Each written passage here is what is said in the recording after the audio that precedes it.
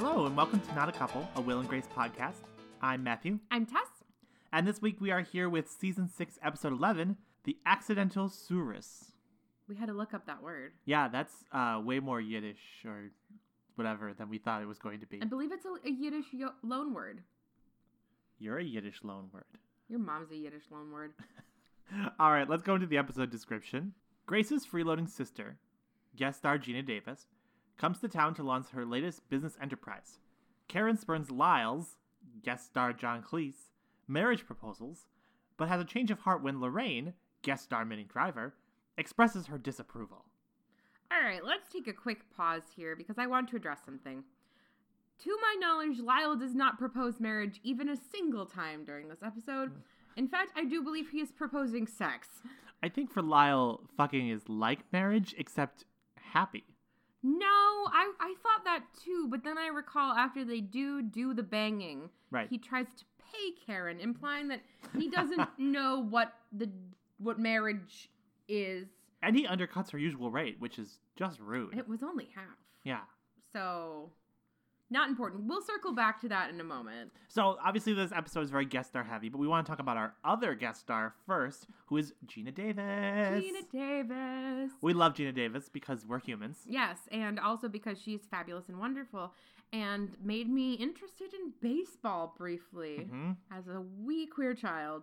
Yeah, so Geena Davis is kind of a magical being. She's kind of like the John Mulaney of lesbians. Where she really should be a lesbian. But they, forgot to flip the switch. It's like, you made that one gay, right? Oh, no, was I supposed to? But Geena Davis, the lovely Geena Davis, is well known for lesbian cinematic roles, including Thelma and Louise, and A League of Their Own. Movies in which, in keeping with the traditions of lesbian cinema, she is not actually textually a lesbian. No, she has, in fact, zero lesbian interaction. Yes, but that's just the art of lesbian cinema, says the gay man. Tangentially speaking, her character on this show, Janet, is Grace's older sister who, when she's reappearing in season 9, the revival, Played by a much different, shorter actress. much shorter actress. I think her name is Mary McCormick. So short that clearly Grace's sister has gotten in a car accident and had her entire body reconstructed. Or something. She looks nothing like Geena Davis, and I think they're all just hoping we won't notice. But we're going to make it very clear to you here that it's not Geena Davis. We're disappointed. But also, she's now into girls. Right. She claims to be a lesbian because, as we all know, even in 2019, Will and Grace still hasn't quite learned the word bisexual. Right. So there's no discussion of the potential of the fact that she was attracted to men and now is attracted to women, meaning that she could be, a different variety of queer. She's just a lesbian. So I think we should have a Will and Grace parody where all of the characters are bisexual, and all of their names start with the letter B. So I think Bill and Brace is going to be the hit comedy. Bill and Brace, and there's Back and Baron. I think it's pronounced Bajak. Bajak and Baron. Bajak.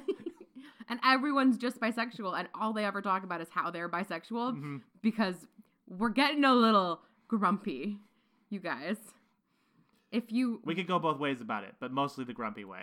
Yeah, if you follow our live tweets about the revival, I'm pretty sure when Karen announced that she was straight in a unfortunate callback to the puppy episode of Ellen, I believe I enragedly tweeted, "That's not how you say bisexual." Similarly confusing and infuriating, however, is Geena Davis's plotline in this episode. Yes.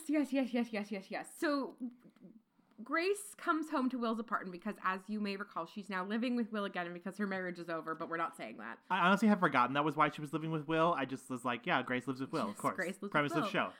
So she's arriving home at her apartment, which she shares with Will, not her husband, Leo. Right. And she's like, oh my God, don't answer the door. My sister called. And then Will's like, I have news. Your sister's here. She's staying with us for a few days. This would happen to us. It would.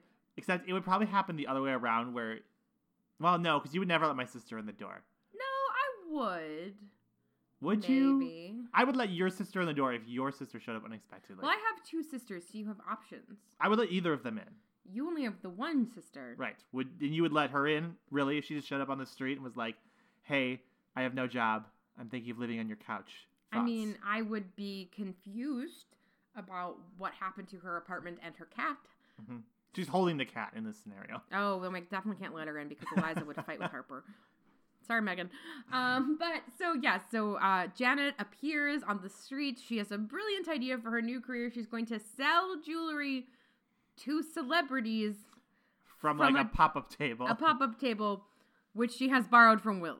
I feel like in media, this is a surprisingly frequent dream of people. Like, I feel like there was a plot in Friends where Phoebe did something similar.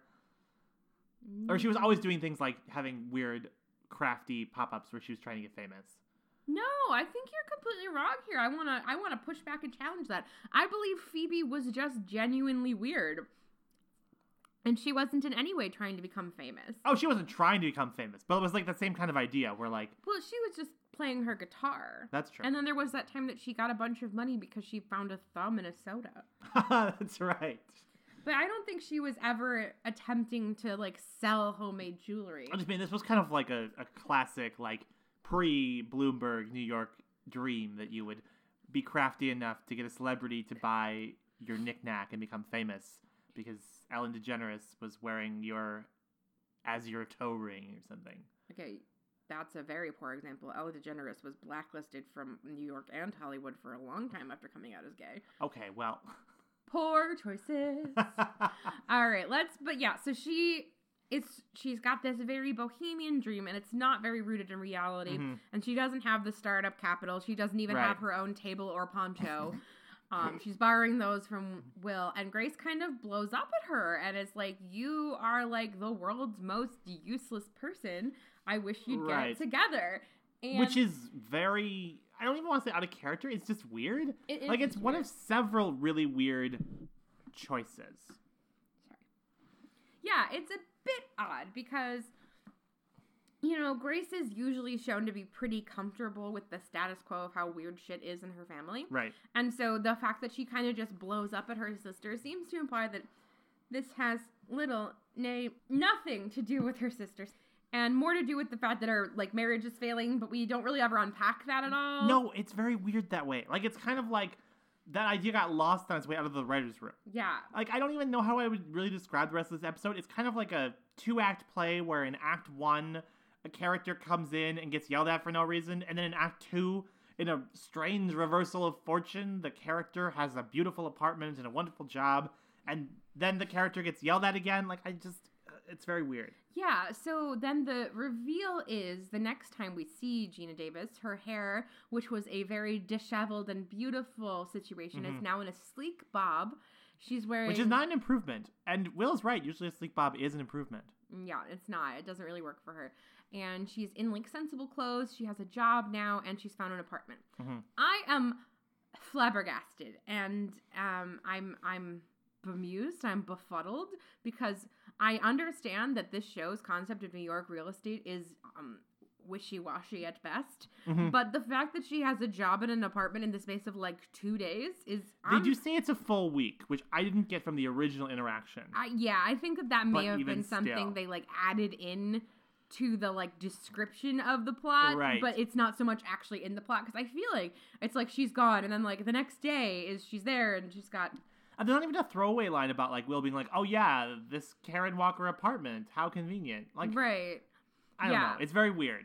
So then they have dinner at Janet's new place, and everyone, and by everyone I mean Will and Jack, are just fawning over her. It's like, oh, she's doing so well. She has a job, and she's great, and oh, she can cook, and she can paint, and she's got this apartment, and la, la, la. And then Grace freaks out some more. Right. Because, as we learn... She is the perfect one, apparently, in her family. In her fantasy, perhaps. In her family, because her older sister, Janet, is very free-spirited and bohemian and not into things like working or having money or not being homeless. And then her other sister is apparently like a stress eater, and then there's a bunch of really fat-phobic jokes that we're not going to repeat on air. So Grace seems really great by comparison. And I thought that was weird. Yeah, it's just like, there are many things Grace or other people say in this episode that never get any pushback. Like, Grace has this, like, fantasy reality where she's like, I'm perfect, and my sisters are screw-ups, and I'm the one holding everything together. It's like, I mean, we've seen your family dynamic. That's clearly not what's happening. Right, and it's like, it also seems a bit too self-aware for Grace, that she's implying that, like... I mean, but it's not self-aware because she's completely wrong. No, but that's the thing. It does kind of seem like in that scenario, she looks the best. Right. And she seems to know that she looks the best, but it's like a convoluted sort of self-aware where she knows that she only looks the best, but she clings so tightly to that appearance of being the, like, most together of her siblings that she can't handle the idea that Janet might, you know, have a job of any variety and a studio apartment, at all. Well, and the like kind of like dark twisty thing about this episode is that they kind of just berate Janet down into like admitting like, haha, it was a trick. I already lost my job and like clearly this apartment is fake. You know, like she's just like, oh my God, yeah, I didn't want this either. Like I just did this because Will told me you wanted it. Right. And so that's the reveal, is that Will like basically made Gina Davis very My Fair Lady, but go faster. Yeah. Will apparently, like, shepherded Janet into getting a job and an apartment, and then it's in no way explained. And then when Grace is like, why did you do this? He's like, you said you wanted your older sister to be together, so I did that. And, okay, real talk. Why does Gina Davis go along with this? I don't understand it. Is Will giving her money on top of it? I mean, she has a job, so, I mean, it's a great job, and she works at, like, Macy's or something. No, it's Ann Taylor, I think. That was it. And she's just a fitting room attendant because she's so tall she can see over the doors. Before her horrific car accident. But then facial reconstruction. She gets fired because she shows up at work drunk, so you know. Of course. Yeah, I distinctly remember this episode ending and thinking of it to myself, like, I don't even know what I just watched. Yeah. It's, like, there's a trend this season where there's episodes of Will and Grace and you watch a plot line and you're like, I don't know what that is. It a little bit feels like the writer's room was drunk when they wrote it. Yeah, or, like, just, like, working through some stuff, or, like, let's give, you know, what's-her-face an episode. Yeah, it was weird. It's very strange. Yeah, we're on kind of a weird streak. I mean, like, Grace coming back has overall been great. However, the result of Grace coming back hasn't brought everything back to normal. Like, everything is still weird. No, it's sort of like we're in, like, a slightly to the left version of Will and Grace or something. Like, it has some very, Seinfeldian sort of characters that it doesn't really make sense because this show isn't Seinfeld, it's Will and Grace. I mean, the show can be mean sometimes, but I feel like at its heart, it's usually like a much more warm-hearted show. Yeah, and this episode is not at its most warm-hearted. It's, in fact... It's the trend line of the show this season has gotten very dark in every plot line. I mean... Yeah, we've got dark and twisty Grace who wants her sister to continue failing so that she looks better towards her mother. And all of Karen's plots have been related to, like, screwing over Lorraine one way or the other. And even Will's plots, though there are very few of them, are like taking very convoluted and unhealthy steps to make Grace happy. Yeah. Such as this, where he like tries to force her sister to be someone that she's not. Right. For Grace's happiness. And I mean, like, the whole reason he even finds out that Grace is coming back and then her marriage falls apart is because he tries to go behind her back to buy her an upgrade. Right. Which is like a sweet surprise, but also, again, weird. It's a pattern of behavior, and we don't like it, Will Truman. We don't like any of it. And the only person whose plot lately has made any sense is Jack, because all he's doing is going to nursing school. Jack has had a great season 6, although there was that one time that Karen blackmailed his instructor. Yeah, that was only a few. That wasn't ideal, but that wasn't his choice. Do you think that those pugs, Chicago Hope and what was it? St. Elmo's Fire or whatever? St. Elsewhere. St. Elmo's Fire is very different. Do you think those pugs have been released from Karen's captivity yet? I think she forgot about them and they're dead now. I think they're definitely dead. Pugs can't breathe. They can't breathe. Boo is definitely going to come back in the finale and be like a supervillain now. All right, let's move on to the Karen plotline, I think. Okay, so despite what the episode description says, I don't believe Lyle actually proposes marriage. No, I mean, they're just fucking. Like, yeah. And like, at the end of the episode, to jump ahead, like, the plot twist, quote unquote, of Karen doing all this to get Lorraine to see Lyle having sex with her is that Lyle accidentally tells her he's in love with her. And then eventually Karen tells him that she's in love with him. But then he's like, no, I reject you now that I know you were only trying to, you know, use my body for revenge or... It doesn't make any sense. Like, these characters clearly don't love each other. But they think we do. And then Matthew did a horrifying John Cleese impression, and I blacked out. I'm sorry. Was that not a good impression of John Cleese? But yeah, it's like it's these convoluted plots that I'm like, huh? So Karen has been very explicit in her own motivation that she is only seeking further attention from Lyle on the off chance that it might upset Lorraine. Right. And so then... Which is actually a very straightforward character motivation, I guess. Yeah, that's pretty fair for Karen. Especially considering that her original plan was to have sex with Lorraine until Lorraine died. Right, of course. Because Karen Walker is a very, very straight woman who Right. is always straight and has never been not straight. Right. But then happens upon Lyle and they make out and there's an instant sort of connection there. And so it's just sort of like she's shifting that plan to just be like, I'm going to hurt Lorraine by being with someone she loves instead of sexing her to death. So then Lorraine appears to threaten Karen. Right. It's like the world's weirdest shovel talk. Right. Like, so Lorraine is back in town because she's part of Taboo, the Boy George musical. Well, okay. Which was a huge blast from the past. Let's also discuss that. Was she part of Taboo or was she just the only person seeing it? Unclear. It kind of seemed like she was in the chorus because I think she's a dancer. I think you're confusing the fact that she's a stripper in later seasons with her being a dancer.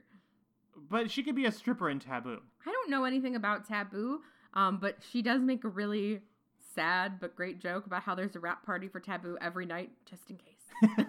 I distinctly remember that having, like, a fixation on my brain. I know nothing about it. It was clearly just because I was gay. But also I feel like there was, like, a factoid where, like, either that season or that show, Rosie O'Donnell invested in Broadway, like, a ton and just lost all her fucking money. So I'm pretty sure, like, Rosie O'Donnell, like, brought Taboo to the Broadway stage and lost everything on that disaster. I want to read you an excerpt from the Wikipedia article about Taboo, just because I found it so amazing. So there's a whole long run-on sentence about the legendary club Taboo of the title, which was the creation of Lee Bowery. Boy George is featured as one of the club's regulars, but in reality, George rarely attended. What? What? That's such a mood. What? That is, like... It's like he's trying to, like, retroactively rewrite his past to be like, no, guys, I went to this really cool club. Yeah. Well, like, okay, like, retroactively rewriting what's happening is kind of, like, the theme of this episode. Because at the end, we have Lyle and Karen saying that they're in love with each other, despite the fact that that's clearly not what's happening at all. There's clearly some sort of sexual component, and they maybe have a fondness for each other. But if nothing else, they've met, like, 3 times. Like, they're probably not in love. And, like, clearly Lyle isn't actually in love with Karen if he's just like, oh, you just want to have sex with me. Okay, I'm not interested anymore. Right. Like, I mean, I know that they're just dragging this out, and this could be a season-long plot line, but it just doesn't make fucking sense. Right, and so, like, Karen's big reveal that, like, she was actually just doing it for revenge, but then she realized that she loved him all along is just weird and bizarre, and it doesn't really make sense, and Minnie Driver does catch them in the act, but she's not nearly as horrified as we were all kind of hoping. Right. Like, Lorraine just is like, oh, no! Like, it's weird because, like, a normal person then would be like, oh no, my parents are having sex? I'm gonna leave the room immediately. But Lorraine is like, I'm not that impressed. Right, and then, like, she's like, I want you to stop seeing her immediately. And then she's like, Lyle, don't stop seeing me. And then he's like, well, Lorraine, it was a nice run knowing you. Like, he's just, like, totally prepared to give up, like, a relationship with his daughter, which, again, I think should imply that he's a crappy person and should not... Like, it's not like they have a good relationship to begin with, because we saw that last time he was in town, where, like, where he didn't know where she was. Yeah. He was like, all right, well, I'd love to know where she was, but I don't really care. Like, they clearly don't have a relationship, and the fact that he's choosing the fact that he's choosing Karen over Lorraine doesn't prove that he's in love with Karen. It proves that he doesn't care about Lorraine. Yeah, which we already knew. This is not new information. No. I know, it's just like, both of these characters were so great in previous appearances, but putting them together doesn't work at all. Yeah, and I'm not sure if it's just the way that they wrote the plot or if it's the characters themselves, but it just, something about having them in the same scene kind of sucked the fun out of both characters, and I mostly just felt, like, vaguely sad. It kind of feels like they don't have chemistry. Yeah. Vaguely sad is also how I imagine everyone feels when they left that Boy George musical.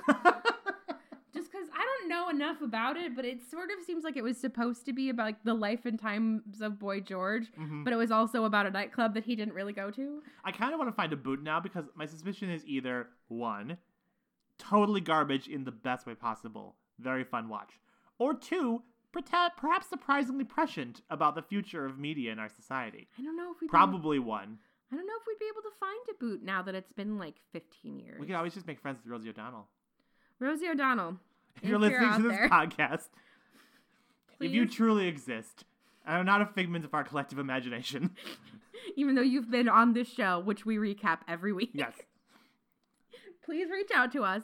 Provide us with a boot to taboo, which you may or may not have been involved in the slightest. Oh. You know what my main memory of Rosie O'Donnell in the 90s is? She had a talk show and Elmo was often a guest. Oh, Elmo. Is that your Elmo impression? Maybe. Did you see that Elmo Game of Thrones thing? No. It's creepy. All right. I think that's all off-topic things I have to say about this. Yeah, I don't have anything else. So I gone through my list. We're all set. Yep. All right, Tess, why don't you tell everyone where they can find us on the internet if they want to hear us talk about more off-topic subjects? All right, great. So our main internet location is our Twitter page. We are at Not a Couple Show. That's where you'll find updates about episodes, and also when Will and Grace is live on the air, we live tweet there. You can also find us on Facebook and Tumblr, and you can listen to this podcast on iTunes, Spotify, or Podbean, which we assume you know since you're listening on one of them. Thanks, everybody. Yay! We will be back next week with more Will and Grace. And until then, I'm Matthew. I'm Tess. And this has been Not a Couple. Bye-bye.